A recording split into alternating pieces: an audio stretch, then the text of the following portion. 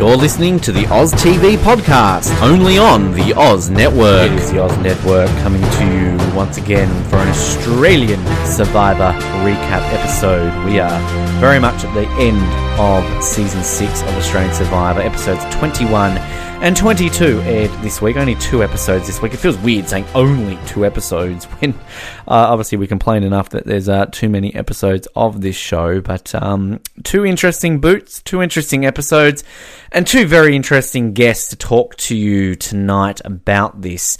We are going back to the very first season of Australian Survivor, not the 2016 version. I'm talking 2002, OG, Channel 9, the very first time they attempted Australian Survivor. Now, a lot of people out there always question us when we go out there and say Season 6. They laugh at us. They say, Season 6, what are you talking about? This is Season 4. We are the traditionalists. We are the ones that respect history. We are the ones that acknowledge the history of Australian Survivor, the fact that we are in Season 6 right now. Season 1 happened in 2002, and we are big advocates for this show with the season and everything else in between. That the fact that it does need a lot more love and respect than it ultimately got and still gets to this day. So we are bringing back right now on this show from that very season, Lance Brooks and Katie Gold, 2 tribe mates from that very season, and 2 people who have not spoken to each other in over a decade. We are bringing them back together right now.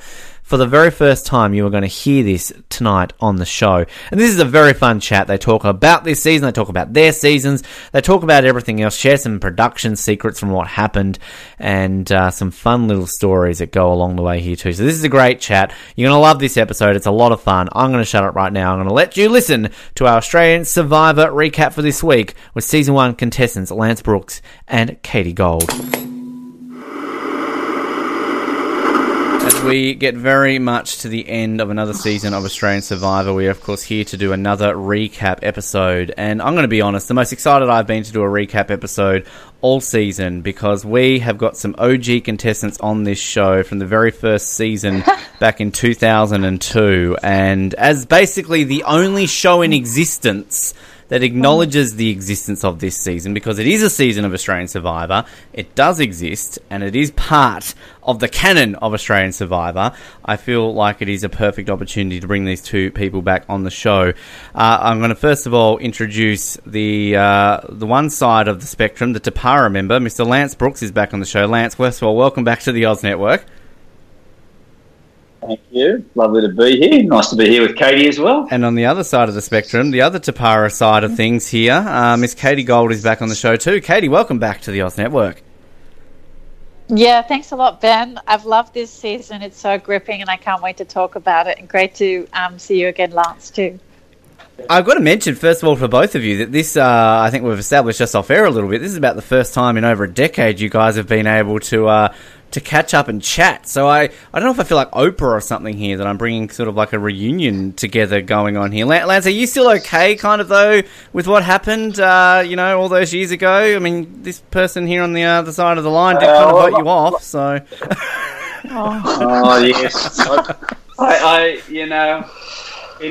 Those memories of the knives, it's always a shock when you get blindsided. And it's lovely to see Katie, and it's like, look, I love the show ever since. I keep watching it. It's been fantastic. I'm really enjoying this series. It's been really good. There's some great characters in there, and something that's been very special to me. It opened up a whole lot of different things to me, Survivor, and which I'm eternally grateful for. But it's lovely to see Katie on the other side of the screen here, and it is over 10 years since we last spoke, isn't it, Katie? Yeah, it is. Yeah, it's crazy to think though, like just looking at both of you right now in my little screen here in a tiny room in lower parts of New Zealand, that you guys have not aged a day. Can I just point that out to you both? That 17 years later, you guys are doing well for whatever you're eating and drinking and all that sort of stuff. So I mean, it's general suck up as I do on this show, but I just want to point that out to you both. Well, are you Katie's serious? Serious. Katie's looking great, but Ben, this is the softening up for later on, isn't it? I assume. Yeah. Well, always, No, it's. I don't know. No, I don't know. But anyway, it's one of those things. I suppose time goes by, and but so I feel like I look every day of 42. I'm 42 now, and I don't think I look like I'm 24 still. I don't agree with any of those statements. I think you both look fantastic. So, and then part of why I'm doing this as well is because the rumours, mills, and everything out there are that the next season, of course, is going to be All Stars, and the cast are out there. They're apparently filming it out there right now. And as an advocate for your season, it's full of shit that none of you are on this season. And Lance, I love you, you're great, but I'm going to be a huge advocate for Katie being on this season because the fact that they... be the first person I'd pick. Yeah. Well, sadly, probably the very first person you would pick is sadly no longer with us. But the other person from season 1 that would have to be there is Katie. So we're going to also use this episode as a bit of a push for those producers out there to realise that they were dumb and stupid for not even considering anybody from the very first season. So, Katie, there's going to be a lot of this going on in this episode that we're going to advocate for you really should be out there filming in Fiji. So just pointing that out there to you right now. Yeah, thanks very much. I must say, when I've been watching this season, it has been like I've been transported back into the game, and I'm sitting there at Tribal Council. My heart's in my chest; it's pounding, and it feels like I'm there. And I think the taste for Survivor is it's really real for me right now. I kind of it would have been nice to have been considered for that, and I think it's a mistake, not to put to include the original Survivor at minimum, 1 or 2 players. To legitimise. Well, I think I guess it's a different network as one excuse for it, but I still don't think that if US Survivor Tomorrow got cancelled by CBS and ended up on NBC or even Netflix or something like this, if they're going to do another season, and with All Stars, of course they're going to consider, people like that. So, yeah, it is a shame. We're definitely in the future doing a sort of an episode looking at this cast and kind of going through it because one thing I'll say to you both is that I think after we had you on the show each on different episodes a couple of years ago, we did a rankings episode where we basically went through every Australian Survivor contestant who had ever played and ranked them from, I think, like 80 down to 1 of who the best players were in the history of Australian Survivor. Katie, you were number 2 on that list. So, whoa! Our top 2 players came from your season. So this is where I think after that sort of thing that you got to look at sort of the style of game and everything, and it would be great to see how either of you would adapt on this modern format. Lance, just quickly, we're giving Katie all the praise here, which is it's fine. But how do you think you would go adapting to this? Fair and just. How would I go in the new series? Yeah. Well, look, I think everybody. I think anybody who's done Survivor would jump at the chance to do it again. I doubt there's very few people that wouldn't. It's something very special to have experienced. How I would go, well, I do remember in the interview of getting in the show, I said one of the questions they asked. You might remember this, Katie, on that form that we fill out. Said, what would you not be prepared to do to win Survivor? And I wrote down I wouldn't be prepared to lie, cheat, steal, or hurt anybody's feelings. Which it was quite funny. So when we got interviewed, remember that last interview you got when we were in Sydney, Katie, at the hotel? There was one of the producers, his name was David. Yep. The first thing he said to me, he said, "What the hell are you writing this down? How do you expect to get on Survivor if you write that down?" Well, I suppose I was pitching for a particular role, the father of 3 and the good guy, so I suppose to speak. So I stayed consistent with that, but the reality is, you at some stage you have to turn on the people you've worked with, and that's what's so special about it. And I think the people who live through the show, even though you lose it at some stage and things like that, but you actually understand that's just what, because you have your whole heart and soul in it, and it's so real, and it's so so the whole thing just grabs you. And, so if I was given a chance again, I'd jump at it. and it wowould have been fantastic to have seen Katie. So there is an All Stars out there now, is it? They're shooting at the moment. Yes. Well, I'm pretty sure it's one of these sort of rumors that everyone knows is true. It's there was a few sort of different leaks of casting and that, but these people that were on these lists are sort of all of a sudden absent from social media. You look at someone like David from this season when he got eliminated, didn't do any, post-elimination press because obviously he's no doubt filming out there. So there were certain aspects that people sort of analyse and can go through these. So because I think they're doing 2 seasons next year, supposedly. So that's sort of... I had heard that. Yeah, I had heard that. Actually, amazing little coincidence or connection. My daughter lives in Brooklyn in the US. She's married to Ross. Ross has a motorbike mechanic business, his old bikes, and David is one of his clients. Oh, so David lives in Brooklyn. So that's an amazing little connection. You're all connected. Yeah. So yeah. And he's a pretty good character, David. What did you think, Katie, of David? He was exceptional. Like that's the thing. Like I love everyone who's in this series, but Australians can be so appropriate all the time, and it really shits me in day-to-day life, in corporate life, and in watching Survivor. And they're so appropriate, and they couch things, and they say things that people want to hear. But David didn't, and I really enjoyed that part of him. I thought he became an egomaniac, and that was unpleasant. And I thought, you know what, you're going to shoot yourself in the foot, if you let yourself run away with this. And he did, and that's the level of stupidity that I didn't. It didn't surprise me, but his thinking and his genius was excellent, and it was almost like a Adolf Hitler thing where he just got too big he created a monster. Actually, funny enough, I thought from the time he started, he was performing. I thought David was just looking for an opportunity. He's thinking post the show. He's already a model. He's thinking acting or whatever it is. No.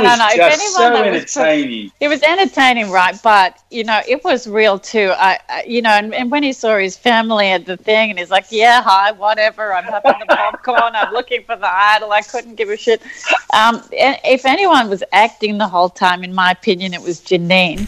Although it was authentic, but she was doing a 24-hour advertisement for Boost Juice, right? So she couldn't do or say anything that was going to polarize potential customers, and in fact she did everything she could to be appropriate and balanced and fair and genuine and nice. I reckon if she wasn't such a public figure and she didn't have so much at stake, she would have gone. And the amount of times that she told everyone that in business this is what we do. Yeah. It's like a drinking game. I think we would be pretty pissed 5 minutes into a bloody episode, right?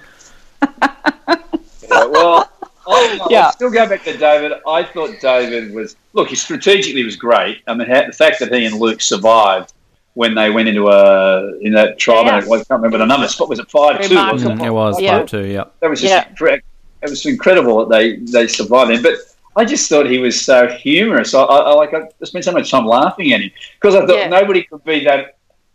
There was a tweet.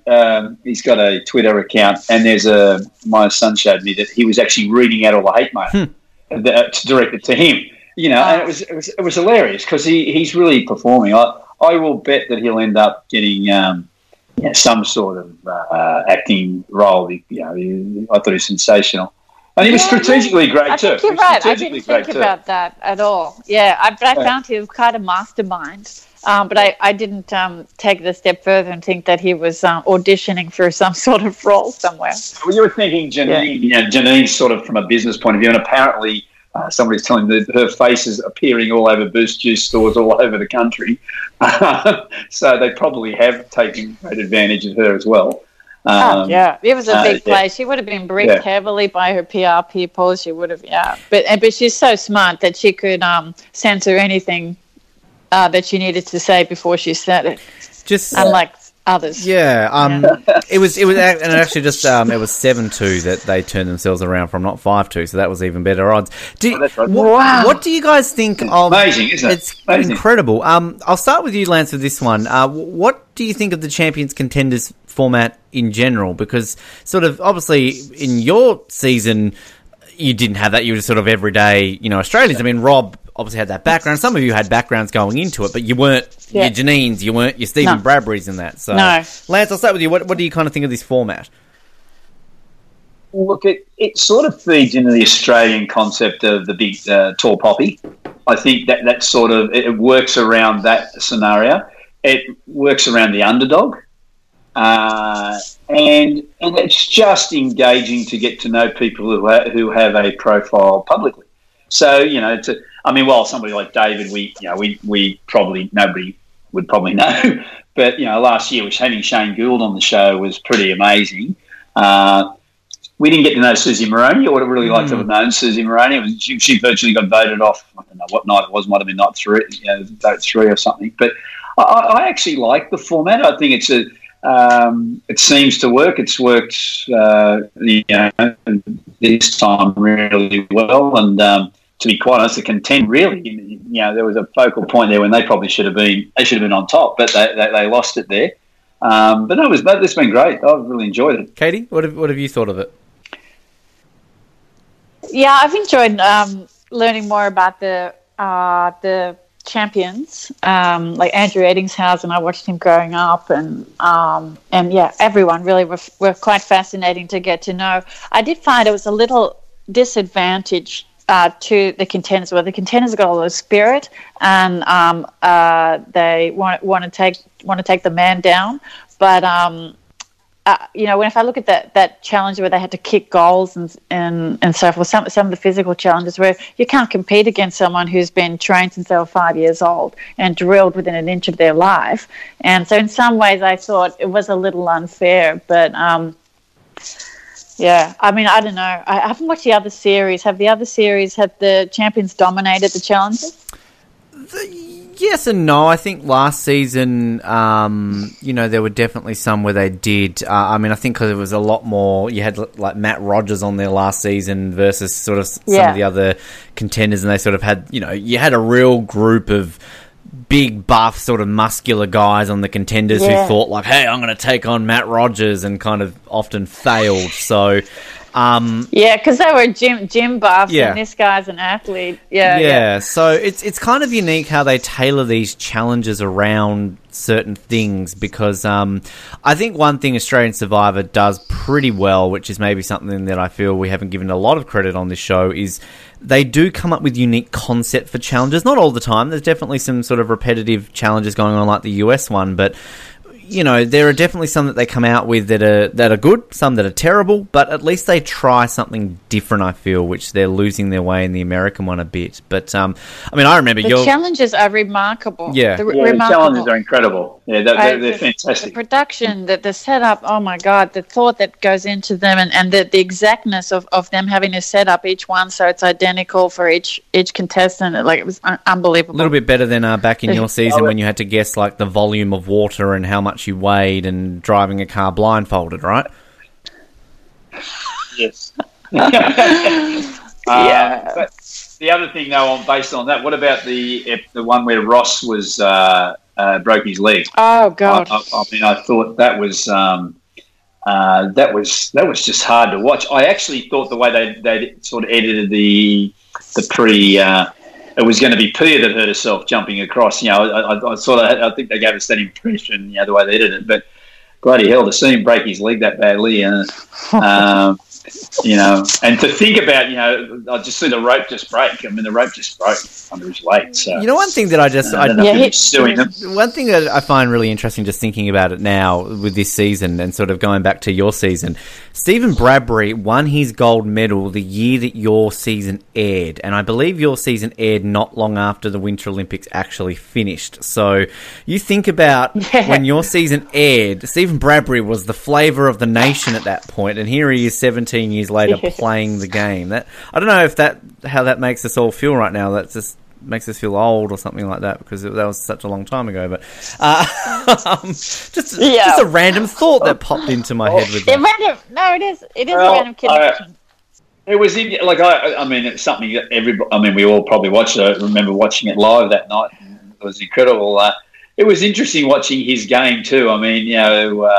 Because he did form that alliance very early, which really pretty much broke up the champions. But it was. But that's a perfect example of him not being appropriate, where he called Abby weak. And that didn't go down well. And then Nova rightfully said, you know what, he didn't have a go at her. He didn't shout at her. It wasn't a big confrontation. He's just kind of said, look, we're not happy with you. But then the other others, because she, stood up. You just can't. You can't put your head above the parapet. Is that the correct saying? And I just found that's a typical Australian response. And it's not the best thing for Survivor. And I know that because, when I did Survivor, I hadn't had a proper job before. I'd just been a full-time athlete. I'd been a tour guide at the Australian Institute of Sport, and I hadn't had a proper job. And you put me in a corporate setting, and I was too blunt. I was too forward. People didn't like me. I didn't get fired, but I got asked to I got fired from one place for opening my gob. And the thing is, I thought I was just communicating in an effective and a direct way that one would, if you're competing in sport, your coach will say, oh, look, Katie, your hips are too low, get them up, your shot looks terrible, change it. But you can't do that. You can't give people feedback like that. They don't like it. So I've really struggled in mainstream life, and I've had to adapt and to censor. I had a sign on my fridge that said, shut your mouth, Katie, to remind me not just to think before I speak. A couple of years. And shut your Hopefully mouth. You've taken that now. It's down now, and I do a lot better, but I have to oppress myself. I walk around all day oppressing the things and suppressing or oppressing, actively pushing down the urges I have to speak my mind. Well, this is another thing, though, too, that I think kind of on your personality with that, Katie, too, because I think we talked a little bit about this last time on the show, sort of the reaction that people had to you when you were on Survivor. But I think, I believe if that was today, if you were on this show today and you were still the same as you were back then, it would be taken completely differently. Because back to what you're saying about David, sort of the way he's playing and everything, I mean, it's just reality TV's obviously evolved so much that we're used to these characters, whereas back in 2002, we weren't used to seeing that. So that's where you were painted more as a villain back then, whereas now I don't necessarily think that would be the case. No, but if I had have won that, I wouldn't have been painted as a villain. True. And it was only that I got voted at the 11th hour that, they positioned things in a certain way. But by the same token, I think I was the most... Rob was very aggressive mentally out there. And the thing is, I was 24 and I knew at that time I could only see so much. I knew people like Lance and Shona and Rob could see a whole lot more, and they weren't as reactive and they weren't as volatile. And I think part of what I was a villain was I was a little volatile as well, like Daisy in this one. She kind of has gotten upset a couple of times. Do you remember, Lance, and I'll ask this both of you, when you first sort of met each other out there, do you remember your initial thoughts of each other kind of in the early Tapara days at all? Yeah. I do, distinctly. Who wants to go first? I think Katie now with that answer. I'll go first. I thought, is this guy for real? I was so suspicious of you because you were so kind and you were so nice and you were so genuine. I thought it can't be real. And I watched you closely for the first week and I thought, Jesus, it's real. This guy's the real thing, I honestly, I was really suspicious. I didn't believe that anyone could be so nice. I would come home and see what I can get up to. But no, look, I do remember because Katie when we did the very first thing, Katie, when we sort of met up on the cliff top, and somebody had to jump, sort of climb down the cliff, swim out into the ocean, and get the map. grab the mat, and then come back. Yeah, yeah. And so you huddle in your tribe, and Katie, very forthrightly said, "This is for me. I'm a swimmer. I'm a triathlete, and I can do it." And then you went on and did it. And one thing I'll say about Katie, which I find in people I meet and always have, and I always remember with Katie, and one of the things of what's most fond about Katie is a very direct speaker. She always, you do. It's just like, I may not have known you're going to vote me off that direct, but but you are, and I think it's a really refreshing thing. I think it's a really thing, and that's what I was sort of thinking before we were just talking about the fridge. That concept, I actually think people really appreciate people who speak openly, forthrightly, and straight, because you actually realise somebody's not hiding behind any social moray. So I think it's actually a really refreshing, very engaging thing to do. And I'd still, I work in community engagement now, with a whole different, and I work with communities and all the time. And when I meet with people who are very passionate, and it's really refreshing to find people who speak straight. Can you see what he did then? He just turned around. So I was trying to be negative about myself and try to say that I've got this social problem that I open my mouth and I take it too far. But Lance has turned it around into it's endearing. Hence how you thought this was bullshit. Hence why you thought, is this guy for real? Yeah. You'd be a good politician, Lance. He's so lovely. Yeah. Yeah. So, but yeah, and I mean, look, the other thing which you never see in the show, because I got kicked off on day 30. It was a 39-day show. Katie, you probably was that 30, day 37, was it? 37. 37, yeah. And but once you actually have the beautiful thing it has, and that's why it's so special and why people get so emotional. You actually spend so much time with people, and you talk. And you talk about some very personal things, you share food, you share sleeping, you share cold, you share experiences. And so that builds people together. You don't actually see necessarily how close you experience that human experience with each other. So it's not edited that way, but that's the truth. So that's why people get very hurt and get very emotional when you've talked to somebody, you've shared with somebody, and you'll put your heart there. Well, I think Katie definitely expressed that on screen, though. That hurt just a bit. I know, and that's a perfect case of shut your mouth, Katie. Like you're going too far. Just put a sock in it. I disagree on the pure fact that you brought television gold, and it was incredible viewing. I still, to this day, I think the only time I've ever watched Survivor and somebody's basically thought about killing someone, which I thought was great. Like in my mind, fantastic television. I know, and I was just thinking last night about Abby and how she betrayed Janine and Pia. And I thought to myself again at that time, I would have killed her. I would have killed her.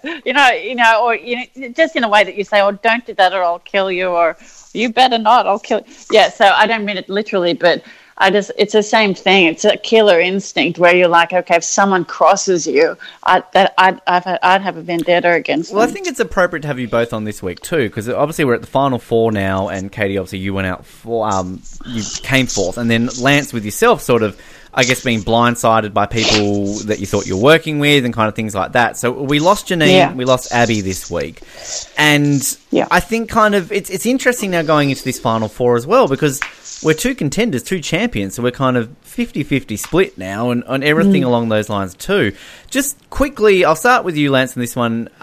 Janine and Abby, I mean, overall thoughts on how they went. I'll just say, I was sad to see Abby go here because she broke this little stat of mine where I said an AFL player, every time they've played Australian Survivor, has finished at least in the top 3. Now we can say the top 5. So kind of, there and thereabouts. But, Lance, Janine and Abby, any thoughts on how they played? Well, I mean, firstly, I can't get over how well Luke's played to have them both gone. But Janine played a very strong, considered game, but I never thought she was going to win because, she wasn't probably not as... She's strong. She's a very athletic woman, but and she's done some really great challenges. But when she was going to be exposed towards the end, I think she was going to get voted off. I was surprised Abby went last night. I thought that was probably she's been athletic, and I suppose Luke sort of saw, well, she's the most likely to beat him, so therefore she's now gone as well. I thought they were both good. I thought Janine was just formed a really solid relationships, and with Pia and that, and I think that's where she stayed solid for a long time with that group. And to be quite honest, Abby made the break. She thought she had to make a break, otherwise she was number 3 in that group of 3 ladies, women, and she had a crack and just went against her. Katie, what are your take on both of them? Janine and Abby? Yes. I thought Abby was exceptional in the challenges. She's a strong girl. The challenges all the way through, she showed her athleticism and her strength, and she dominated. She even dominated half of the guys out there. So that, to me, was impressive. I think that she made a bold maneuver at the right time. It was unfortunate because those girls were quite tight, and so I think that would have been quite painful for Janine and Pia, but we didn't see much of the fallout or the collateral damage around that. But when I looked at the eye contact between Pia and Janine tonight, they obviously were like, let's make sure this girl doesn't win. Because, when Abby got voted out, Pia's like smiling at Janine, and Janine's smiling back going, good on you. I thought she was good, and she's young too. So, and I appreciate that now, because I did I did Survivor at that age, and I know what the limitations are to doing it as a younger person than as, say, a 40-year-old or a 50-year-old. And Janine, I thought, was appropriate, and she was clever, and she was pleasant, and she played a great social game. I thought in a few cases she seemed like she was telling people what to do a little bit much, and that's what was, I think, polarizing for it. I know she was talking about the collaboration and it's all a joint thing, but she was pushing her agenda pretty hard.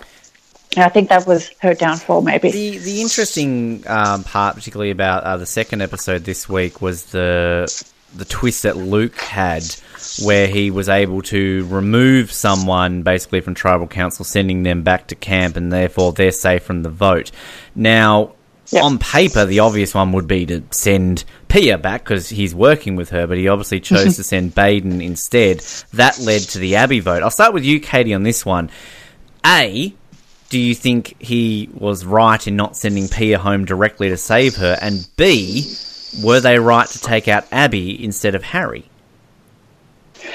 You're so clever, Ben. This is a really great question. I thought about why didn't he take Pia? Why didn't he put Pia back? Outside tribal council, and I thought, you know what? If he was clever enough, he would have let Pia there to kept Pia in the tribal council to vote Abby off, so she would betray Abby. So Abby's vote would not go to Pia if it became down to those two.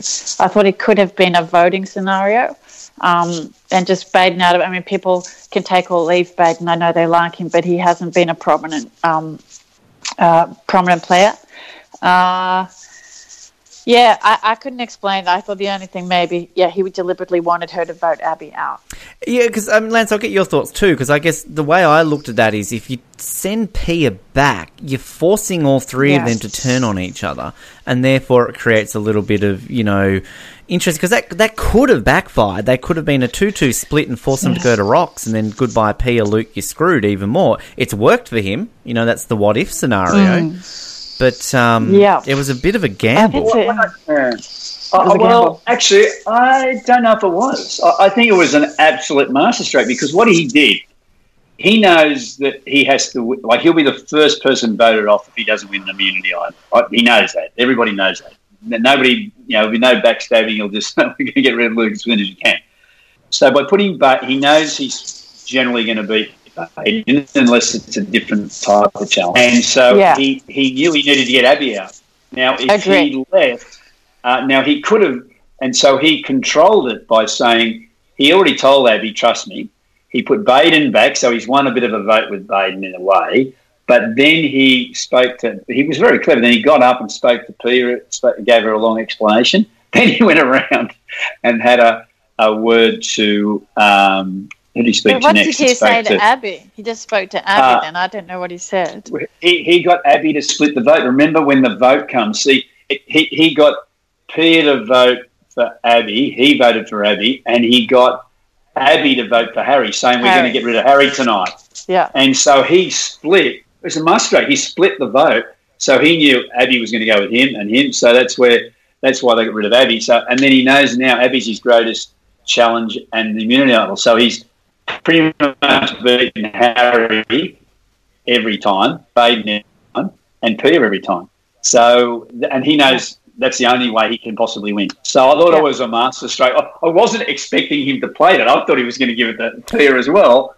And then realised, oh, no, that's why he's done it. Well, what's been revealed, because I think a lot of people on Twitter were sort of claiming bullshit, producer interference, he hand Luke an advantage. But Luke actually revealed on social media that he actually found that about 2 or 3 tribal councils before that. So that the editing has basically made you believe he's found it that day. When actually, and that's, I said this to you a bit off air, Lance, and sort of anybody who keeps listening to the show knows that every week I'm going to find a way to bag out the editing of this show, but I think that's pretty poor that you show that. Like, you can show him finding that 2 or 3 episodes ago without, and he still got it. And he can hold on to it. Yeah, so they've just kind of created unnecessary, tension to make it look better. Yeah, and the lack of continuity it undermines the authenticity of the game. They could have easily done that, and you know what? It would have intensified the drama because we knew at each council that he had this little thing in his pocket. Yes. Well, I do believe one of the criticisms I'd played in a way towards. I do think the producers manipulate the game a bit, particularly watching the American show. Sometimes when people in the middle of the night are finding idols and the camera's walking around and the light's pointing on things, I do think they, who was the guy, Ben, who was the ex-veteran, returned veteran of the US Russell? Series. No, not Russell. Somebody. Anyway, he ended up winning, but he found 4. He found 4 idols in consecutive times. No, I can't remember now, but there was a couple of 2 or 3 series ago in the US. But even last night, it did look a bit manipulative because we saw Luke just walking past a tree, and there was a clue, at eyesight on a tree, which he found it. It's Australian and US one definitely nowadays. It's a very much an overabundance of twists and idols, and I mean in the last US season, I believe we even had to keep a score count on screen saying how many idols a person has, how many this isn't a game of football saying how many marks and tackles they've had. Like, it's kind of, you don't need stats running up on your screen to keep the viewer updated. It's kind of.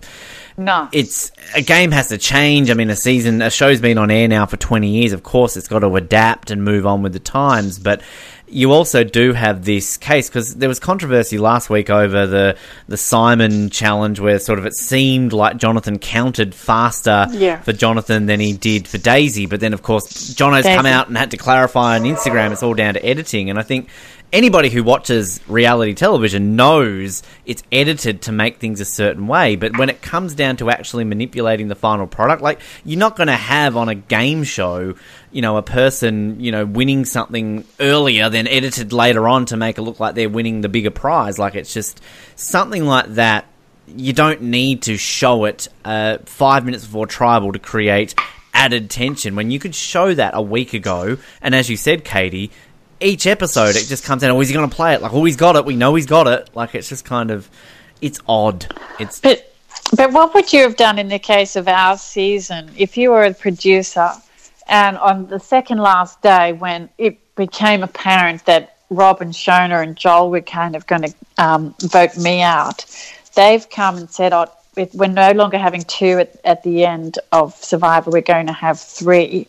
And Rob and Shona said, well, if you're going to have 3, because the producers wanted me to be in the final 2 or the final 3, and Rob and Shona said they'd walk off set and they wouldn't finish the game if that happened. What would you have done as a producer? Would you have made them sit on it overnight and said, look, you want to walk, you can walk?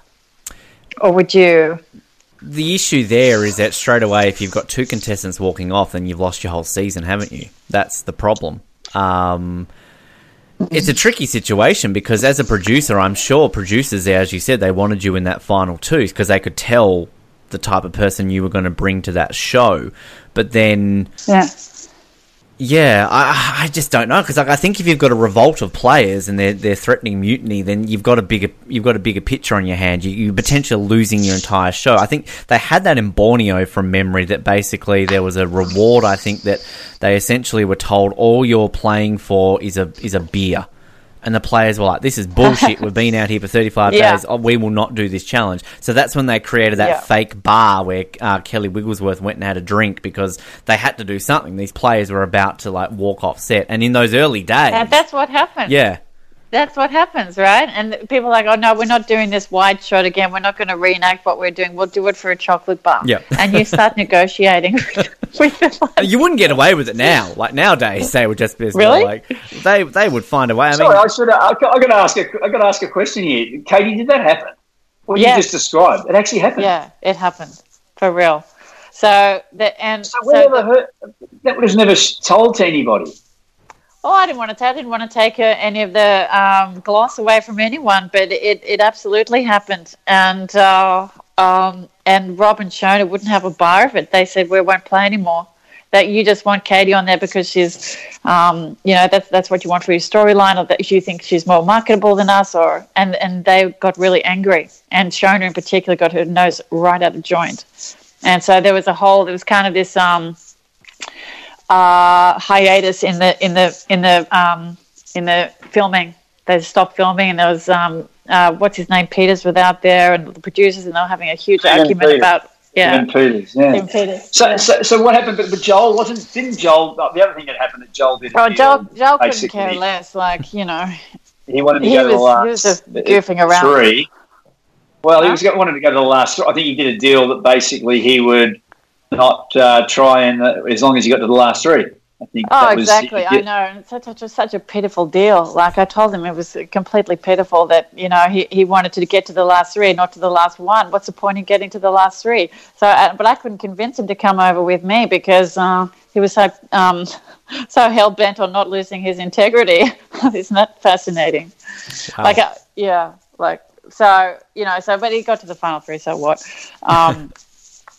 But got there. So anyway. So no, I didn't know there'd been a 18 years later. I just learnt something new. There you go. What are you thinking through that then, Katie? When they're threatening this, they've kind of got this twist that eventually going to help you. I mean, what were you thinking when all that was happening? Well, I was thinking New Beauty, and I knew exactly what they were doing, and I knew the reason why, and I was ready to, obviously, ready to carry on with that change to the game. But and in my opinion, at the time, I said, look, I said to the producers, I don't want to play, let them walk. If they want to walk away from $500,000, tell your story walking. I think is what I said, which is another appalling thing to say. I want that on your fridge now. If you don't like what they say, tell them to take their story walking. Yeah.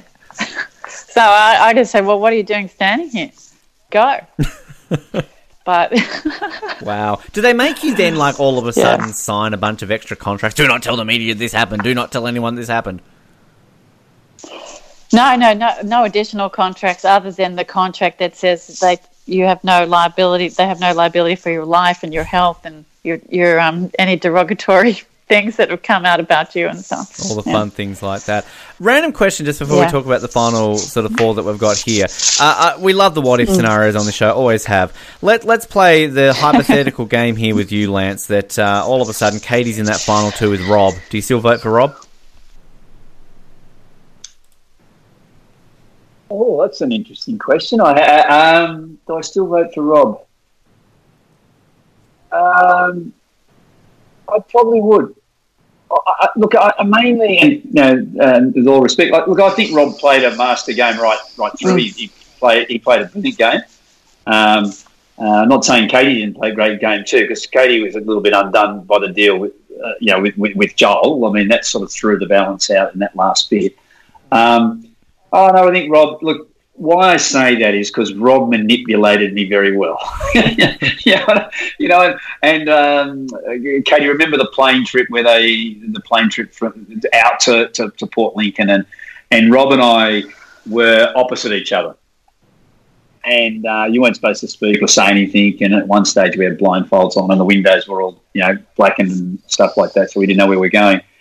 And he just broke the protocol. He said a couple of things and made a connection on the very first day. And we did get on well. And he probably from that time, and we talked and whatever. And I can think of a few many other occasions where he managed to build relationships with people. The other thing, though, that sort of aided, which didn't really test our show that much, the sheer fact that, Katie, our tribe, we merged 7-3. Yeah. So, I was the second person voted off our tribe, but on day 30. So when you consider it, it was an unusually harmonious. We were the balance was wrong in probably in the team. So there was one team that was just physically better. And it was physically better, but we went in for I don't know. I think the physicality was kind of even across the team, but we were more hungry. And I know that for every challenge that I did, whether it was an individual or team challenge, I just used everything that I'd learned in my life on how to compete and how to win. Those other people that tribe, they were participating. They were also rant in the thing, but I remember just really going in for the kill on those challenges. I don't think that we had any advantage whatsoever. We just went in harder than them. And that may have been the defining moment when you think of from your Rob's point of view. You're both professional athletes, and I know other members of our tribes were it's probably very hungry. So that's probably maybe that was more in the choosing of the characters. I do remember the bag that I was. They flipped it. They changed the tribes on the night before we went out there. So I think Stephen told me this, or one of the producers told me. So there was two other people that they switched around. I was supposed to be on the other tribe, and David was going to be. I think it was David that I was supposed to swap with. So wow, okay, and one other people, yeah. So they just made, because I suppose it's just getting it right at the last moment and trying to keep the balance. The good old days where pagongings existed, where you sort of merged and you stuck together and it was just picking off one by one. Like I get the unappealing aspect of that because it kind of gets a bit repetitive, but I think we're so long in the tooth now with tribe swaps and idols that it's I'm an advocate for bringing back a twist of what I like to call Borneo rules. It's just simply 16 people, no swaps, no idols, just bare bones survival, what we used to have. It's been so long since we've had that. I don't know if all these flashy all these flashy Lukes and Davids, do they even know how to play that? It does bring a different element to the game, though, because it clearly was. I'm not saying it's not about social. Clearly, the social aspect is a huge aspect of this game. I mean, look at Luke. He works in these social games so well, and that's why he's such a huge threat to win this game. But there's such a talk of this survivor resume now that you need to create a blind side, you need to find an idol. People are always talking about I'm like, big deal. You got a blind side. So what? Yeah. It's not that special. You're told a few lies. Big deal. Yep. Get over it. But what disappoints me, or what I like about these little idols that are around in the tribe swaps, is it gives the stronger people more of a chance. It's these weaker people that fly under the radar and that tiptoe around and that aren't particularly good at the challenges. They're the ones who seem to make it through. And I think the stronger people, it is to a disadvantage to them. And I like it that they can find ways to get further in the game without the weaker people voting them out. I think, I agree with that. And I think kind of, particularly with the Australian version, taking Rob aside, you've got to say that every winner of the Australian version has kind of just, not really gone in. Rob just played a masterful game from day one and was sort of in control and kind of went there from day one to right to the very end. Whereas, Shane last season kind of, floated around for a bit and was there. Obviously, Christie in the very first season. Jericho was maybe the slight exception, but even he kind of floated around a little bit. And then, the celebrity version with Guy Leach, he was saved by a ridiculously dumb twist where he got brought back in the game last minute and won the bloody thing. So we barely talk about him as a winner of that. But it's interesting in the Australian, like if Luke was to win, he would be the first person since Rob to kind of, I guess, play that sort of solid enough game from day one to the end without sort of flying under the radar, if that makes sense. So it's interesting. A genuine winner. Yeah. A real winner that played well, did the challenge as well, had the complete game almost. Yeah. I'll start with you, Katie, just while we're on this topic. Do you think Luke is the front runner right now? Luke is the man to beat? I think he's the most deserving. If you're going to vote on who deserves it, he's played the game better than anyone else. He will get voted off as soon as he doesn't have protection. So in that way, maybe not. And these last few challenges, he's not a challenge beast. He's, as the term that they've coined. He's not. He will win if the conditions suit him. Otherwise, the others have equally as good a chance at winning, or perhaps not P or Harry. Harry's pretty pathetic at the challenges, isn't he? All like the endurance ones, he pulls out after 30 seconds. He wants his ice cream. He wants. So I don't know. He's a guy to beat, and I think he'd be the most deserving winner out of the people left. And Pierre, I think, second, and perhaps Harry, and then Baden. Lance, what's your take on Luke? You agree with sort of everything that Katie just mentioned? On Luke, I think, he's played a great game. The sheer fact that, you said before, 7-2, he and Dave, they should have got both voted off. I don't know how they survived. And only survived through really good play, and they upset the tribe there, and that was brilliant. He's been in the sights a few times, so I think he's done brilliantly. If he doesn't win each of the immunity idols from now on, he'll obviously get voted off. Pia, she's been really good. She doesn't have the physicality. She's got a great social game, brilliant social. She was supposed to go off the first night. I watched the first episode again. It looked like she was going home, the very first Tribal Council. And she swung them at the Tribal Council, and she's continued to do it. She'll be very persuasive. She'll be in the last, I'm sure she'll be in the last couple. I think she'll get through to it. Are they doing 2 or 3 at the end? It'd be 2, unless they, it's always been 2 in Australia, unless they all of a sudden do a random twist to bring it to a final 3, but I would assume it's still final, because we're only going to have 2 episodes left what do we have, 3 next week? I think we only have 2, so... Well, it's Monday and Tuesday. It's only Monday, Tuesday next week. So you would assume that somebody goes home, then you got your final 3 on the finale, so somebody will go home, then you'll just have the final 2, yeah.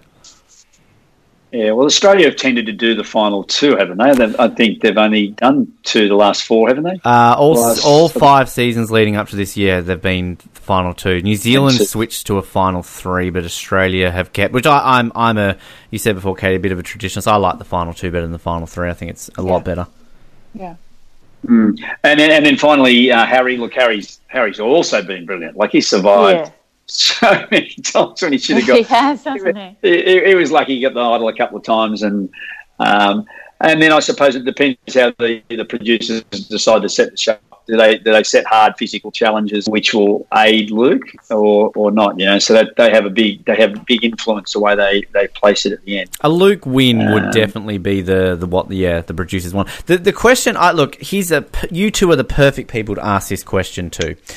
I've seen a lot of talk, and I believe there might even be a listener question around this, that basically everyone straight away is saying Luke is the greatest Australian Survivor player of all time. I even saw a media article today saying this. Now, obviously, most of these media places do ignore your season and the Channel 7 season, so in the Channel 10 version, I would probably agree with that. However, I want you two to put this out perspective, because you two come from the Rob Dixon season, the man who did finish number 1 in our overall rankings list. Would you agree with that? Is Luke now the best Survivor player, Australian Survivor of all time? You go, Lance. I answer it in 2 ways. One, I remember we'd finished the show, and we'd voted, so we didn't know who had won, obviously. And it was one day after, and we were about to fly back home. And I don't know if Katie you read it, but Rob just broke down, and he sort of just told, a whole lot of stuff outpoured, and he just shared a few things, and he had put so much into the whole thing, like it, and I know you had too, Katie, and that's, and I think, to me, I watch it today, I think it was, I mean, God, I don't want to go on, it was better when we were, or anything like that. I think it was harder. I think they genuinely made it very, very hard. Stephen Peters, the producer, said he tried to make it really hard. It was probably a mistake, because probably we all got a little bit too worn out, and they picked a really hard, cold environment.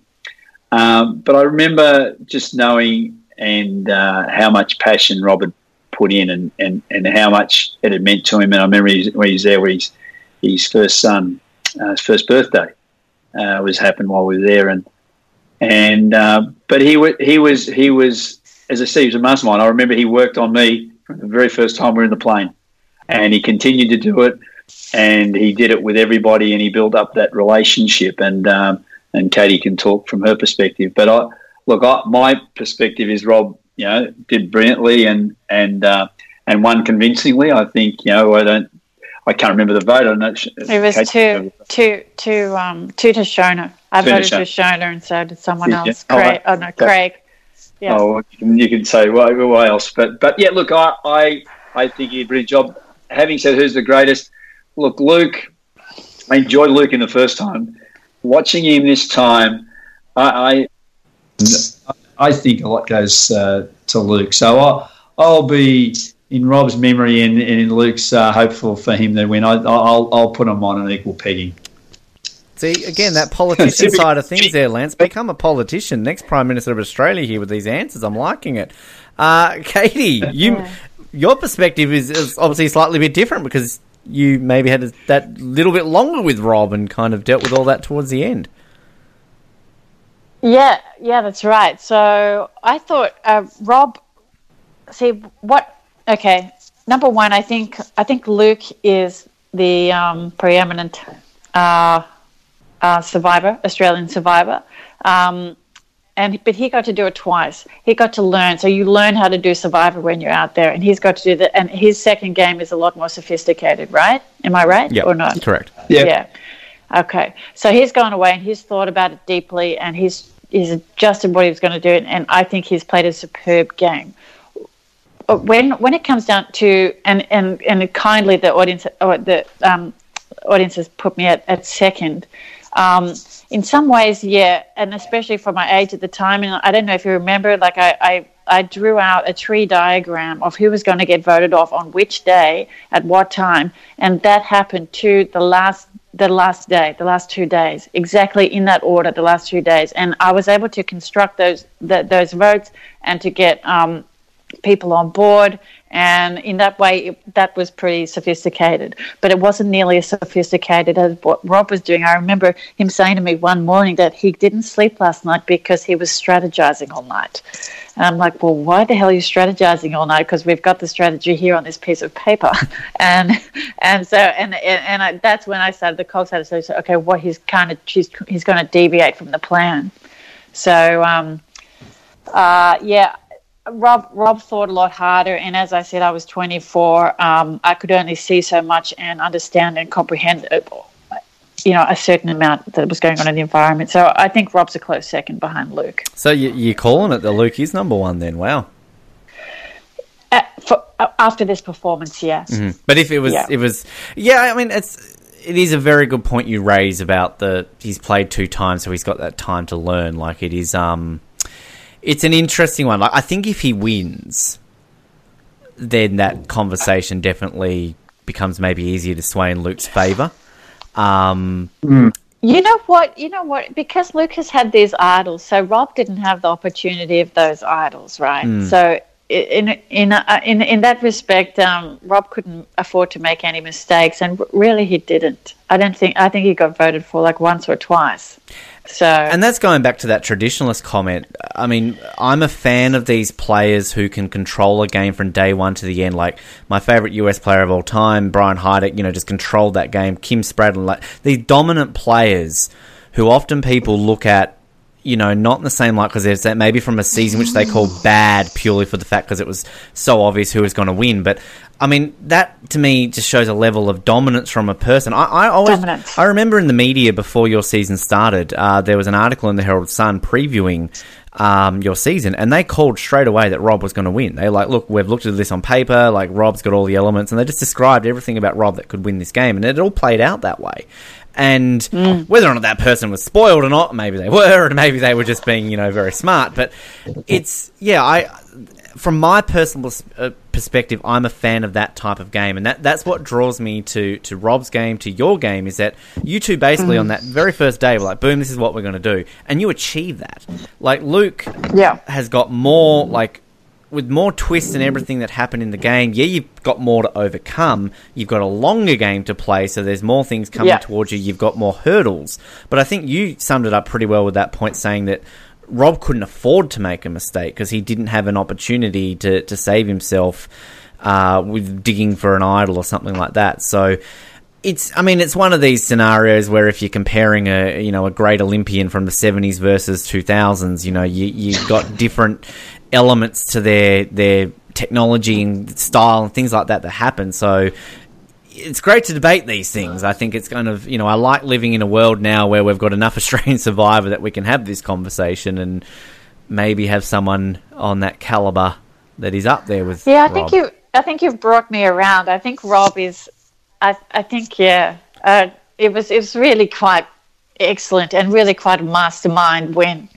He outwitted me, that's for sure. I'd love to have another go against him at me at 42 and him at 42. So. Yeah, it would make that. Do you think that age? Do you think I'm playing on that too much? Are people under 24? Are they capable of winning in a strategic game, or can they win only if they float through? Like, have you seen a young person? And which is what, actually, I must say, offended me with Daisy's comments on the very first episode about how old the other tribe were. I thought, oh, my God, you stupid girl. And I really found that, because her generation, they're so wonderful in that they're very open to, you can have 7 different genders and you can have any race and everybody's included and nobody's going to be alienated. But the way she alienated the old people, I found it really disappointing. And I thought, my God, you have no idea, sweetheart, do you? But yeah, I don't know if anyone else felt offended by that. Yeah, she said it about 6 times. It was terrible. I think age is an advantage to a certain degree. Right. I don't know what the history is of what the age of winners. It'd be actually quite interesting to see. My feeling is predominantly, people in their late 20s have probably still won it. And maybe early 30s. Shane Gould won it last time, and she was in it. Well, she was in. Not sure how old. She's over 60, I think. 60, yeah. I think she's about 60. Which is. Look, that was a brilliant win. It's great to use all the different skills. I think, but we all get wiser as we get older. Yeah, hopefully. Yes. Yes. And as you say, Luke obviously has the advantage. We're watching Luke with one survivor under his belt. That's a huge advantage. Yeah. Because he has that advantage over everybody who's played this particular. Nobody's going back like he is. So I think anybody would have an advantage in a second time.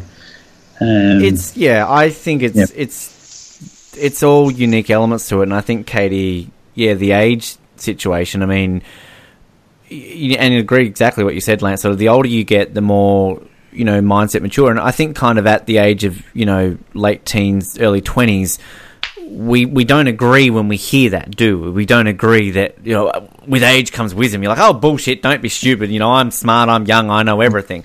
But, like, as you get older, you kind of realise back, like, oh, hang on a minute, like, everyone who told me that was right. Like, you know, because you see younger people than you now, and you're like, holy shit, you're an idiot.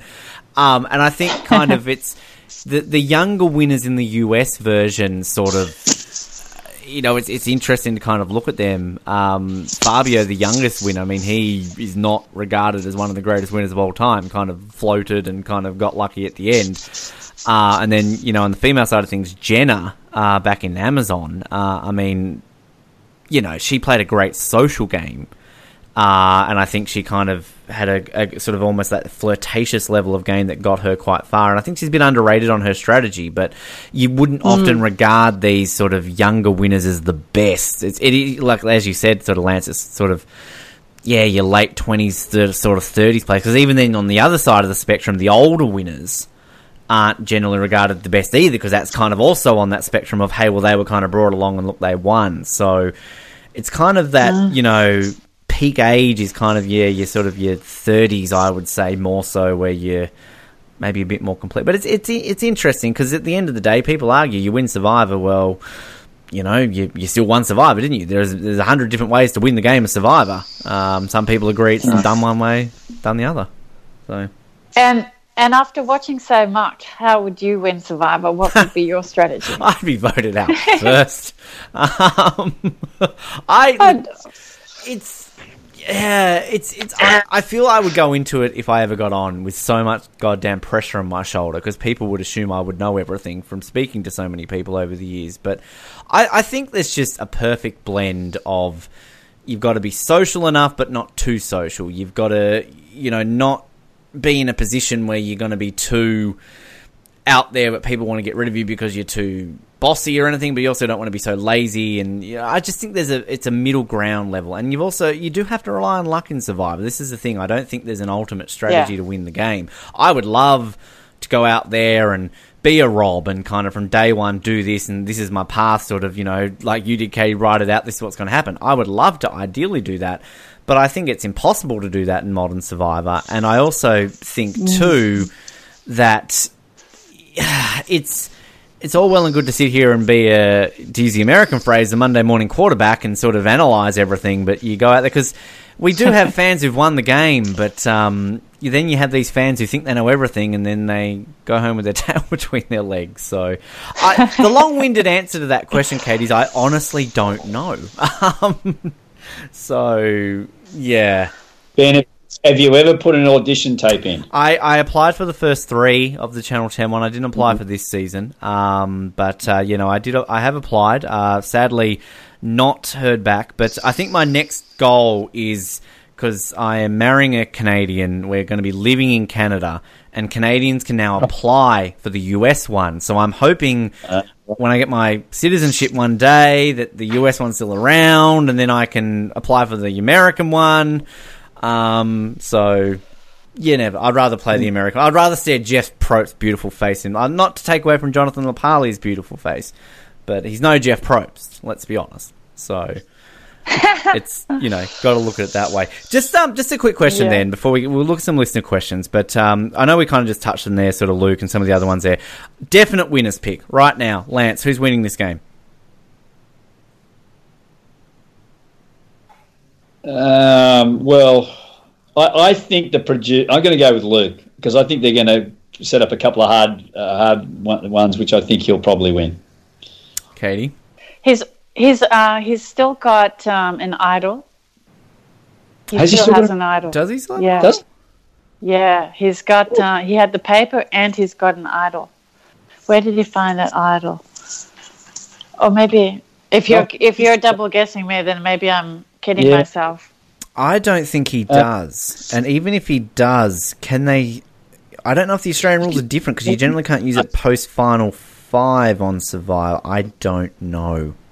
Wow. Australian Survivor could be different. Okay, so I think that he's going to lose a challenge and they're going to get him, and I think Pia's going to win.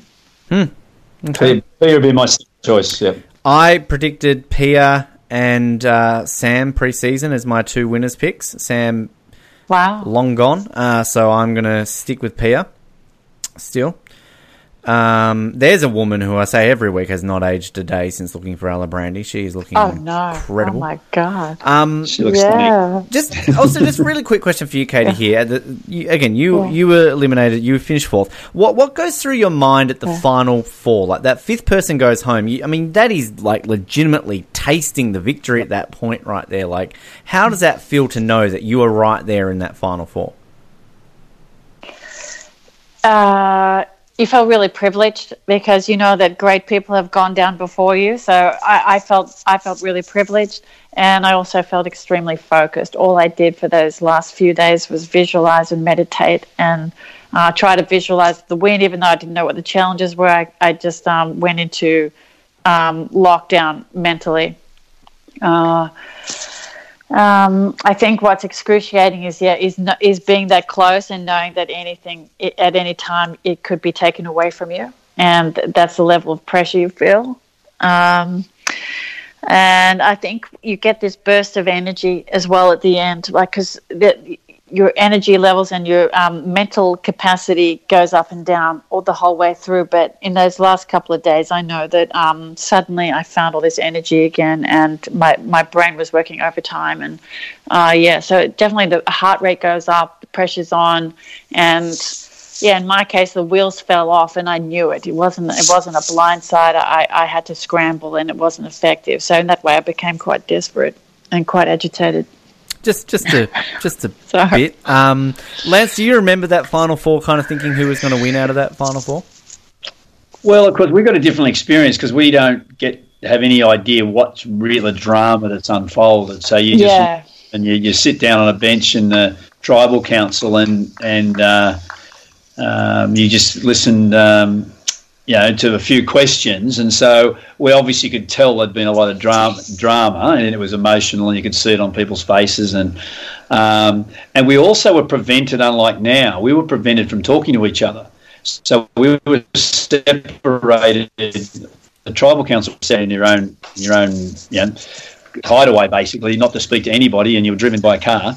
Unfortunately, it wasn't until I actually watched it on TV that I actually got an understanding of what had actually happened. What went down? Yeah, went down, and so that's an edited version of what actually happened. So hearing Katie tonight talk about a discussion with Rob and Shona with Stephen Peters about the possibility of which is pretty stunning. But I do remember the intensity of just sitting from the other side watching the people. By this stage I'd been back and had showers and eaten food and relaxed and slept, and the contrast of watching people who are still going through the ordeal, and it was really intense, obviously. And I do remember just sitting there and just feeling the intensity of, I'm not going to say the hatred, but it was intense. And it was and those people were really, I find myself in lots of heated, I'm a mediator now, and sit in a lot of intense situations, but that particular experience, while I didn't live through the intensity, I always remember the people sitting there in front of us. I can have imagined that when you were watching that in that reunion situation, because I guess you would have been in a green room or something like that when you were watching that for the first time. And Katie, for you, obviously reliving everything that kind of happened in that last moment, I can imagine that too, given that you're around everyone again, must have made that experience all the more raw, seeing it all on the screen for the first time. Yeah, I cried. So, I got quite upset, and then when people were booing me outside in the auditorium, I got quite upset. But Eddie McGuire just grabbed my shoulders and he shook me before we went onto the stage, and he's like, "Katie, forget about it. You were fantastic out there. Go out with your head high. I believe in you." Aww. So, yeah, he kind of snapped me out of it so I could speak. Good man, Eddie. There we go. Yeah, he's a good guy. He really needed that, and he really helped out. Fantastic. I will say, and I once again to completely advocate for your season again. and I've said this multiple times, your finale is probably a top 10 finale of Survivor, no matter what version I've seen. Like, it just the drama and the tension and everything that you get in that finale was just incredible. And it's unlike any other thing you will watch of Survivor. If people are listening to this and have never seen it or haven't seen it in a very long time, just that finale alone is just an incredible hour and a half of television to watch. So very unique. Again, we have a contestant wanting to kill people. So so let's get into some listener questions. I have watched it for years. I must have you watched it, Katie? Like, have you watched the show in recently? In the last? No, I did try to see that final episode recently, but it's all taken down off YouTube. Oh, is it? Right. If you politely chat to me after this episode, I may be able to access things for you, but you didn't hear me say that on the show. Hello, Channel 9. Hello, Eddie Maguire. I'm in New Zealand now. You can't find me. So thanks for listening to questions. The first one I get to, our good friend Matt Dyson, first boot from last season, of course, was on last week. The question for both of you he has is, what have you done with your buffs after all these years? Do you guys still keep your buffs? Great question. Yeah, I sleep with my buff on every night. Oh, wow. Do you really? Wow. I'm serious. Yeah. I don't like the light coming into my eyes, and it's more comfortable than wearing an eye mask, and that's the only reason. I don't do it because I'm really attached to it, but it's really and I bought some. I bought like 50 of them, or maybe even 100 or 150 of them from the Survivor merchandise guy, so that when I went out places talking, or I could give to my friends, and wow. I think I've only got 2 left. I was going to say they're a hot commodity. No. They go for hundreds of dollars on eBay because they're very rare. So like, if you ever need some change there, Katie, you could put one up on eBay. You'll make some money off it. Lance, do you have yours still? Unfortunately, not. I did keep it for quite a while. But unfortunately, one of my children thought it'd be good to take out one night on a some sort of fancy dress party or whatever, and it never came home. Unfortunately, Jeez. I do have a T-shirt that was signed on the day we left, though. And all the cast and the producers signed it, which I've still kept it sort of hanging on. It just hangs in my wardrobe, but I wish I did have a buff. Right. Wow. Although I was walking along Bondi recently, and they were not recently, it was a couple of years ago, when they were handing out Survivor buffs. So I didn't tell anybody, but I went and picked whether I'd had an involvement with Survivor. But I went and borrowed, so I can have a couple of those, and they gave us some. So I've got a couple of them, the Channel 10 Survivor buffs, which is the Channel 10 ones. I believe they don't sell. So again, they're that would be a good collector's item, because the US ones they still sell, and they're not cheap either, particularly to ship them out to Australia. So Wow. Keep a hold of them, guys. They're worth a lot, and the fans love them. There's a guy who we interviewed a few years ago who wrote a book on all the different buffs, because they've released multiple editions of certain seasons, and price values and kind of like that. So they're good little keepsakes for you out there. So one day, Katie, I should have preserved them instead of putting them through the washing machine every 2 weeks. Well, look, just put it outside, put it near some fire, and say it still smells authentic from all these ones. Erica asks, and I don't know if I asked this to you both a couple of years ago, but we can ask this again. Have either of you actually considered applying for Survivor again? Erica says, I know they ignore the first 2 seasons and only include Channel 10 for All Stars, but could you get away with applying with a different name, or could they do a mole twist using you two? I'll start with you, Lance, on that one. Have you ever considered applying again? I always think about it'd be wonderful to do again. I've never actually put in an application, because I think I've just sort of felt they would never actually ever accept you. But I would, if there was any hint of interest, I would definitely do it. I don't know, but no, I haven't put one in yet. Katie?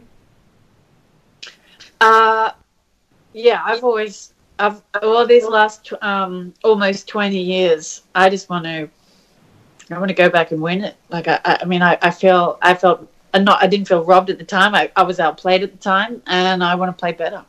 So, and even just speaking with you these last couple of weeks, I've been thinking I'll put like a 1 minute video together and just send it into Who Are the Endemol or whatever they say at the end, the directors, and say, you know, I want some skin in the game. Yeah, well, this is the thing you wonder, though. That what do you get to lose? Well, if you did apply, like, you just wonder if they would know who you are.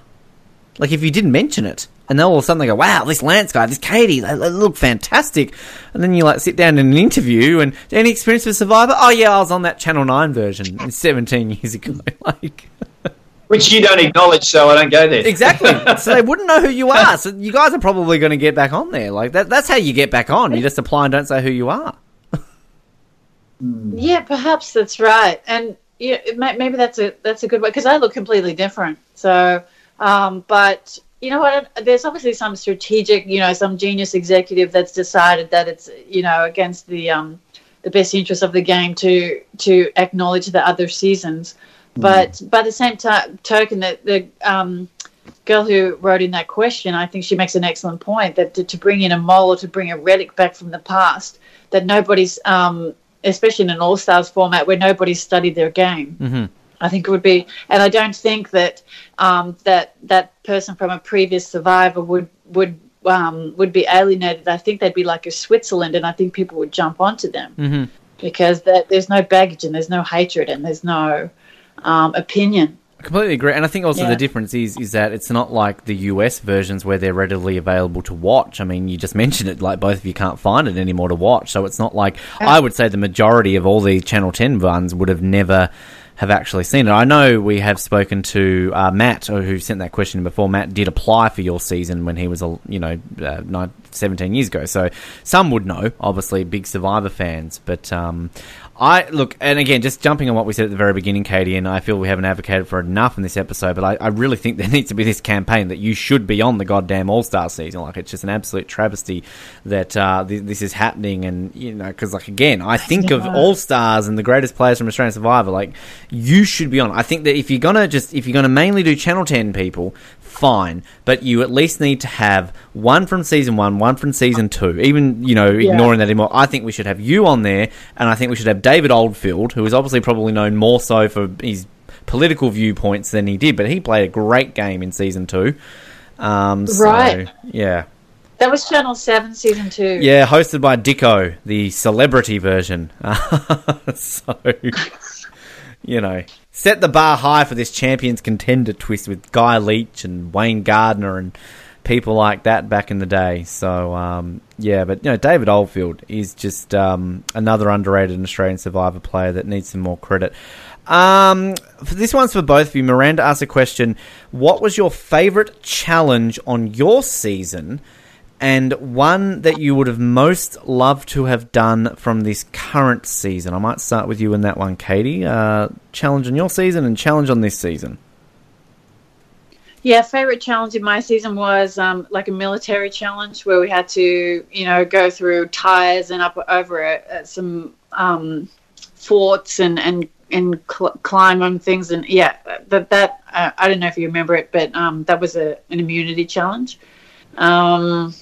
And the best one this series, let me think. I like the football one. I would have liked to have been in the water with some of these girls because I know how to throw bodies. And so, anything that to do with a throwing body, and I can see that the contestants aren't skilled at throwing people or knowing what to do in case of an attack, or if someone's grabbed you and trying to pull you down. I would have just slammed people on their back, so I would have enjoyed that. Great. Just to have, because I've got those skills, yeah. Yeah. Lance? Yeah, I wouldn't want to be in the water with Katie. Me too as well.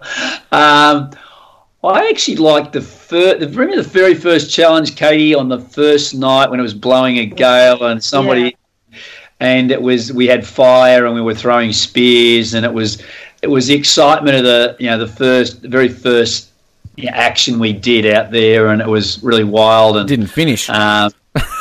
didn't finish. It was a complete dud. And it finished with a yes and no answer the following day. The experience of being out there, and it would have been quite a good challenge if it had finished. But I enjoyed that. I really enjoyed that. Look, this particular one, they got lots of great challenges. I thought just watching, I don't think I wouldn't want to do it, but the challenge where they were under the crate in the water as the tide kept getting higher and higher, watching David and Sean compete against each other was I just thought that was gripping. That was incredible. So visually watching something I wouldn't want to do was that. No. And then the other one I like the idea is the one where you had to jump out from the tower and that had that big drop thing and then swim across. And I thought that was pretty cool. I would have liked to have done that. Yeah. Great. Yeah, they were excellent, weren't they? They're really genius challenges. I love them. Yeah. They love that tower. They use that tower a lot. So they've paid a bit of coin for that one. I'll just say one thing about David. Watching him beat Sean at that particular challenge, I thought this guy's he's all show in one way, but he showed his true nature when he did that challenge because that was mentally so tough. Yeah. And I thought this guy's not just a pretty boy; he's actually a really strong competitor. He knows exactly what he's doing. Yeah. Very impressed with him then. Garmin asked a question to both of you. Who from this season would you most have loved to have played with if you were on this season? I'll start with you with that one, Lance. I'm only allowed one, aren't I? Yeah. Can't be. We'll keep it nice and easy. I'd go David. I just found him so entertaining, and I just thought he played a brilliant game. I think Luke stayed behind David very cleverly as well. So I really liked David. I thought he was engaging, entertaining, strategic, and athletic. Okay. Katie? I would have gone with probably Pia. Yeah, because she's very strategic. She's watched a lot, and she's under the radar, and people trust her. And I'm sure I would have sent her out as like a little bird to get intel and stuff, and come back. And yeah, I think she could have been really, really useful. I really like the fact that in saying how you'd like to play the game, that you would like to use Pia for like straight away back in the mindset of the game. That's brilliant. Love it. Great. Ben, who's your favourite? Who would you like? I liked Sean. I think a lot of that came from he played for Carlton, but also I liked Sean. Yeah. I mean, I'm a huge Stephen Bradbury fan, so I just wanted to hang out with Stephen Bradbury, but maybe not play the game. I think Luke would just be fun to hang out with, but in terms of like actually playing and kind of working with, I could see myself working with someone like a Harry, just because I feel like if I didn't play a similar game to a Harry, I think Harry would be somebody to work with because he'd be a good sort of shield. I think kind of like, the amount of times that Janine wanted to target him, stuff like, if you're working with someone like that, like just, it's kind of like how Luke and David were working with each other earlier. I think that if those two had gotten to the end, David was a perfect shield for Luke and Luke still would have won because David was more flamboyantly out there kind of getting all the attention. So in that instance, strategically, I'd probably work with someone like a Harry just to get the heat off me a little bit and get him with a stick in his mouth and all that sort of stuff. So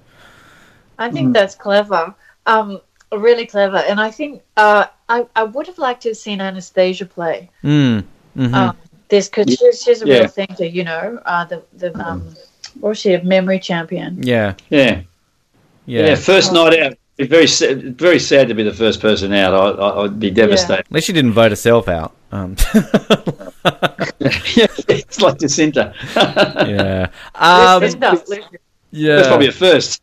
Well, I think it was the first, and I believe it actually happened in the Channel 7 one too. Whoever it was, I don't know if it was Fiona Horn or whoever it was, went out first in the celebrity one. They actually voted for themselves too. So the first 2 seasons of Australian Survivor, the first boot voted for themselves. So Oh my god. bit of history there for those not knowing. Sasha Pewterschmidt, long-term listener, she likes to play a bit of a game. So basically, there's a list of a few players here, and she wants to know what you would do with them. So your options are: you can kiss, slap, hug, or run away from these people. Now, I have 4 from your season and 4 from this season. And you don't have to, like, you can slap all of them, you can kiss all of them, you don't have to use one per person. So we'll start with your season. What would you do with Jeff Brown? Would you kiss, slap, hug, or run away? Hug. Run away. Hug. I just love how you both at the same time are like straight away, like you know what you're about to say. And let's just like hug and kiss, like run away. Oh, poor Jeff. What about Shona? What are we going to do with Shona? Oh, kiss. What was it? Kiss, slap, hug, or run? Oh, can't slap. Don't run away. What are you going to do? What are you going to do, Katie? Oh, I owe one. I'd probably give her a slap. Katie's ready to go with this one. I like it. I do. So, yeah, go on. Yep. Sophie. Oh, give Sophie a kiss. Hug. Hug. All right. And Jane.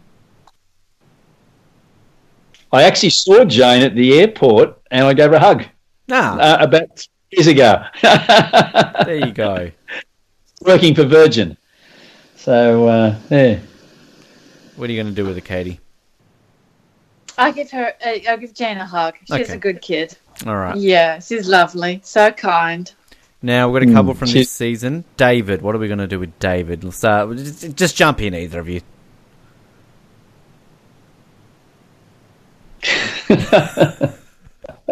Well, you know, I'm a big hugger. I hug everybody. Fair enough. That works. I'd take my chance and give him a kiss. Yep. He's pretty handsome. Sure. Yeah. Yep. No, that works. Yep. Right. Janine. Get some boost juice in there. So they got to be. I'll give her a kiss on the cheek. Yeah, kiss on the cheek. Okay. I'll go with that for just to change it up a bit. All right. Abby. What are we doing with Abby? I give her a slap to provoke a fight. I love this thinking. This is great. Yeah. So you can see what she's. You know what? I don't know why. Why aren't they stealing each other's idols when they find out, or why didn't they rifle through each other's bags to find the idol? You know, I think that's one of the rules. You can't Yeah, I take don't it off. think you can take them, like physically take it out of a bag. Unfortunately, like you can look and go, "Oh, they've got an idol," but you can't take them. Yeah, that would be ridiculous. People would be, yeah. Okay. Pia, what are we doing with Pia? Give her a kiss. I'd give her a hug, kiss thing. Yep, right. So, all of the above. yeah. Cool. And final one, Luke. Give him a hug. I give him a kiss. He deserves it. Yep. Yeah. I mean, not that it's like he did. Yeah, he's lovely. He's done really well. Okay. All right. Final question we got here. So Chris Dixon, a good friend of the show, says, "Hey, Katie and Lance, I recently watched your season for the first time a few weeks ago. I definitely found it to be underrated. My question for each of you. Now, Katie, we sort of touched on this before. We sort of asked this to Lance of who he would have voted if it was you and Rob in a final 2. But he directs a question to you. Do you think you could have beaten Rob in a final 2?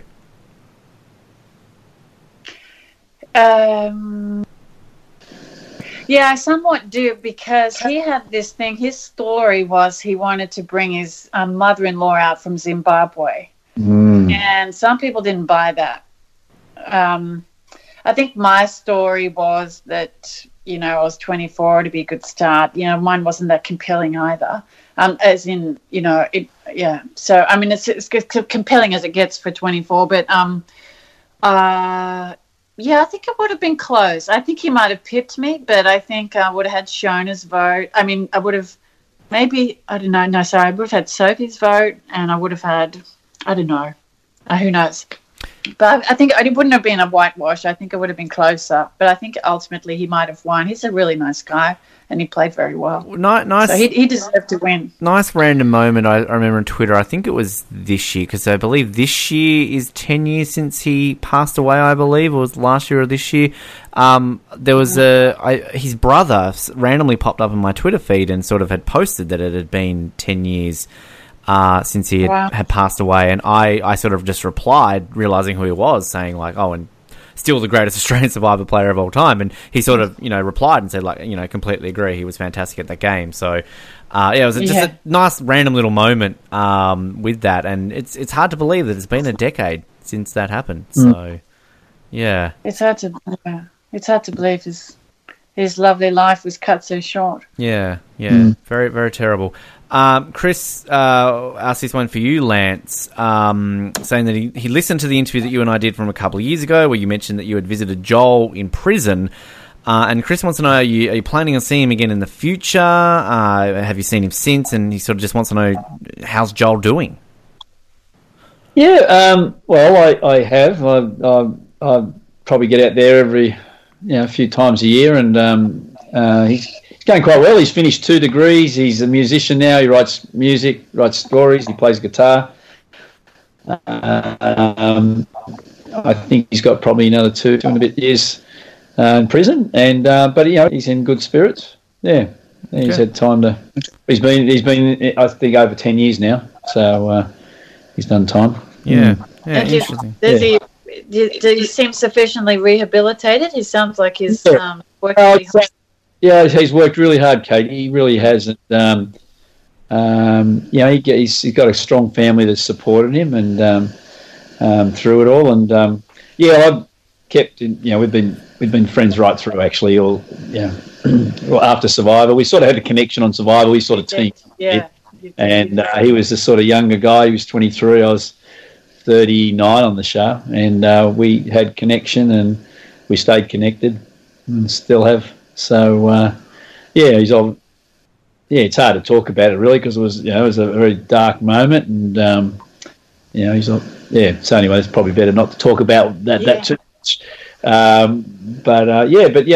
He's and he's in minimum security now, and I think he's doing pretty well. Good to hear. Fantastic. Good to hear. Considering. Chris just has a quick question here too. Says a bonus question. Have any of you kept in contact with Craig? I really liked him.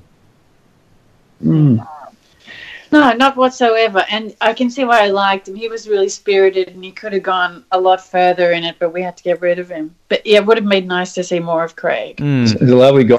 He ended up marrying Prue, one of the producers. Really? Wow. Yeah, he remembered.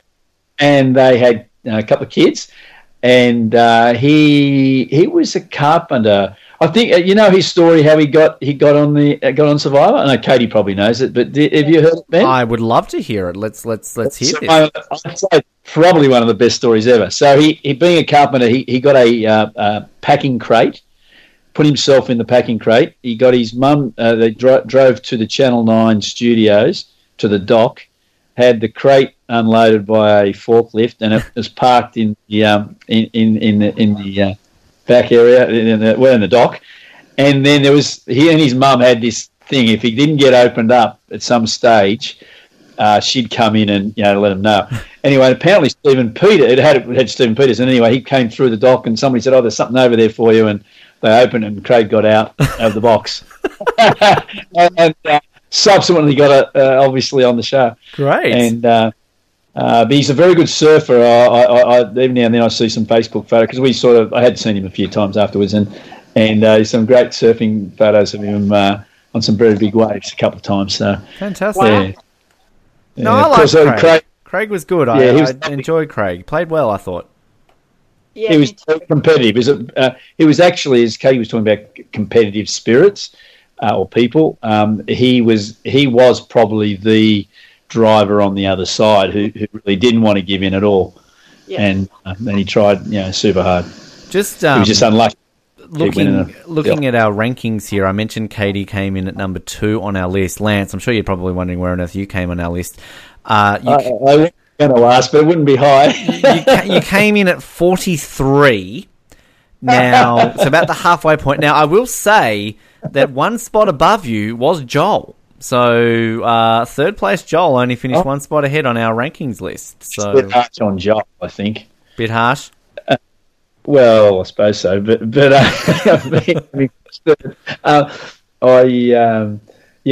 still, because you'd mentioned Craig there the night before I get voted off. Of course, they do. If you make a mistake, they tend to make a little bit more of it in the editing. And of course, the night before, I'm shown saying there's no alliances on our Survivor at all. Yep. And I said it about 3 times during the show. And I'm sure they did not bring that up at all in any interview that you did after that when you got voted off. Oh, why would they bring that up to you? Interesting, actually, looking at our rankings here quickly, that of your season, so Rob ended up at number 1, Katie, you were number 2, Shona ended up at number 6, and then the next highest person was actually Craig, who came in at 22nd. So there you go. Craig was apparently, according to our rankings, at least the 4th best player from your season. So yeah. Oh, yeah, I agree with that. Craig was played super well. He was just unlucky. His tribe was completely outplayed, really. So the merge came along. Yeah. Good old Kadena. We love him, don't we? Guys, it's been a lot of fun. Chris, thanks for that question, I'll just say as well. But we're going to hashtag bring back Katie Gold. We want it trending. Come on, everyone. Get on your Twitterverse and your Facebook and Instagram and I don't know what all the other ones are, Pinterest and all those other ones. Just hashtag bring back Katie Gold. We're going to put a graphic out there that you can use. If you don't mind us using that lovely picture of you, Katie, I think from your Facebook of you in your Survivor buff dress and that you posted from a little bit. Oh yeah.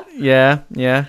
Is that right? If you think that's the best one, I think that was the most Survivor-esque one because you've got a lot of Survivor logos all planted on you. So I thought that would establish the fact that it's Survivor-based. That's a good one. So yeah. So I think you should put the video in, Katie. Yeah, no, send them a video. Just do it.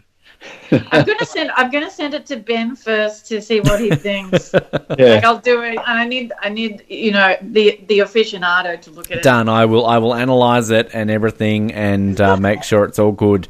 And we'll get it happening. Thanks for your support.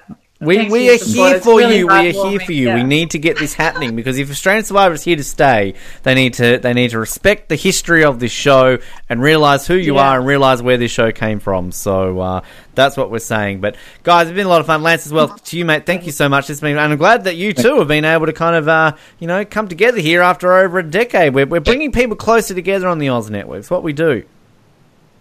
Well, it was a pleasure to see Katie. It brought back a lot of lovely memories. Yeah, it's a pleasure to see you, and you're just as delightful as you were. Oh, it's amazing. You're such a nice man. Yeah. Oh, well, it was mutual, Katie. It's really special. I'll get in. You can put us in touch, Ben, afterwards. And what a fun chat that was. Hashtag bring back Katie Gold. Get it trending, everyone, because it deserves to be trending. A fantastic chat there and a lot of insight, and thoroughly recommend rewatching. I can't say this enough, folks. If you've got it on your computer, if you can find it online, go back and find the 2002 Australian Survivor. It is a bit of a slow burn. I'm not going to sit here and say that it is fantastic from day one to the very end. I can definitely understand that some people can struggle to get through it because it definitely is a bit of a different vibe to what you're watching right now. But if you are a long-term Survivor fan, you maybe gone back and watched Borneo, Australian Survivor, Australian Outback, I should say, Africa, those sort of seasons, and you can respect that style of what they're trying to show.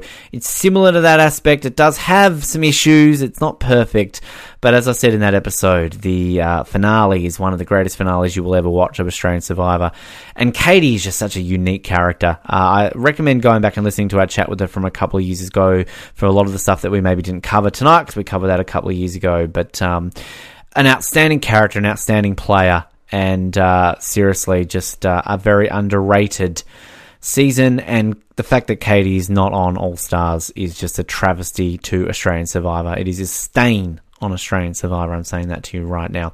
Next week for the finale, I'm very hopeful that we can get a surprise guest on and bring him to the show for the very first time, but I'm not 100% certain on how that's going to play out. As of right now, of recording this and releasing this, I can't give a definite answer on that one. So we're still a bit up in the air who will be on our finale, but stay tuned. We will post as soon as we know. And have a bit of a fun with that one, because obviously a finale is a little bit different. We get a bit excited in talking about the whole season, the winner, and everything else in between. So, got listener questions, maybe hold off on them until just who we announce that is, so we can 100% know who you can direct those to. And outside of Australian Survivor, of course, they finally released the full cast for Season 39 of US Survivor, Island of the Idols. They usually release it a month beforehand, but for some reason this time around they're releasing it only a fortnight before. So all our podcasts out there are scrambling to get this off the ground and get it going. So tomorrow I will be recording a preview episode with the esteemed Billy Garcia from Survivor Cook Islands. Hashtag bring back Billy. And we're going to go over every single player. We're going to give our thoughts on who these people are and how they're going to go. So that will hopefully be posted for you tomorrow as well. So a lot of Survivor content coming your way in the next 24 hours. You are welcome as we look to continue our coverage, or wrap our coverage up of Australian Survivor, and then lead straight in to US Survivor. And very much looking forward to covering that once again for you. Outside of Survivor, of course, the big news, if you're a fan of Third Watch, we've got an exclusive episode happening for you in just under 2 weeks' time. We are bringing together some former casts of that show, as well as the co-creator and a prominent director of that show, and the only reunion of its kind to celebrate the 20th anniversary of Third Watch happening anywhere in the world. We are it. We are the show that's done it. So we are going to be bringing that for you. I'm very, very excited for that one, of course. So you can still get some listener questions into that one if you are a fan of the show and want to learn a little bit more, and we will see what we will put to our Third Watch guests on that episode. Third Watch recaps happen on a Wednesday, and Lost recaps happening on a Monday. Our Jonathan Taylor Thomas month is happening right now. Colin and Rossi are in the midst of doing that one. That happens on a Tuesday, and I believe 2 weeks away until we start our Terminator recap series. We will cover all 5 Terminator films in the lead up to Terminator Dark Fate coming to you in a little over a month's time. So get excited for that. Lots to cover here on the Oz Network. We've got you covered no matter where you are in the world. Remember to like us on Facebook, follow us on Twitter, subscribe to all those podcast channels. Just don't subscribe to one, subscribe to all of them, because, you know, why not? You may as well get our episodes downloaded multiple times because you like hearing our voices and we entertain you. And while you're there, leave some feedback. We would love a 5-star rating and say, Ben, you're awesome. Hashtag bring back Katie Gold. I want to see one rating on our iTunes page that says hashtag bring back Katie Gold. All right? That's simple. You can do it. Thanks for tuning in to our Australian Survivor recap. Big thanks to Katie and Lance once again. Till we next week again, my name is Ben. Thanks for listening to the Oz Network, and we'll speak to you next time. Good night. Thank you for listening to the Oz Network. Don't forget to subscribe to get new episodes delivered to your speakers every week. For more information, hit us up at theoznetwork.net.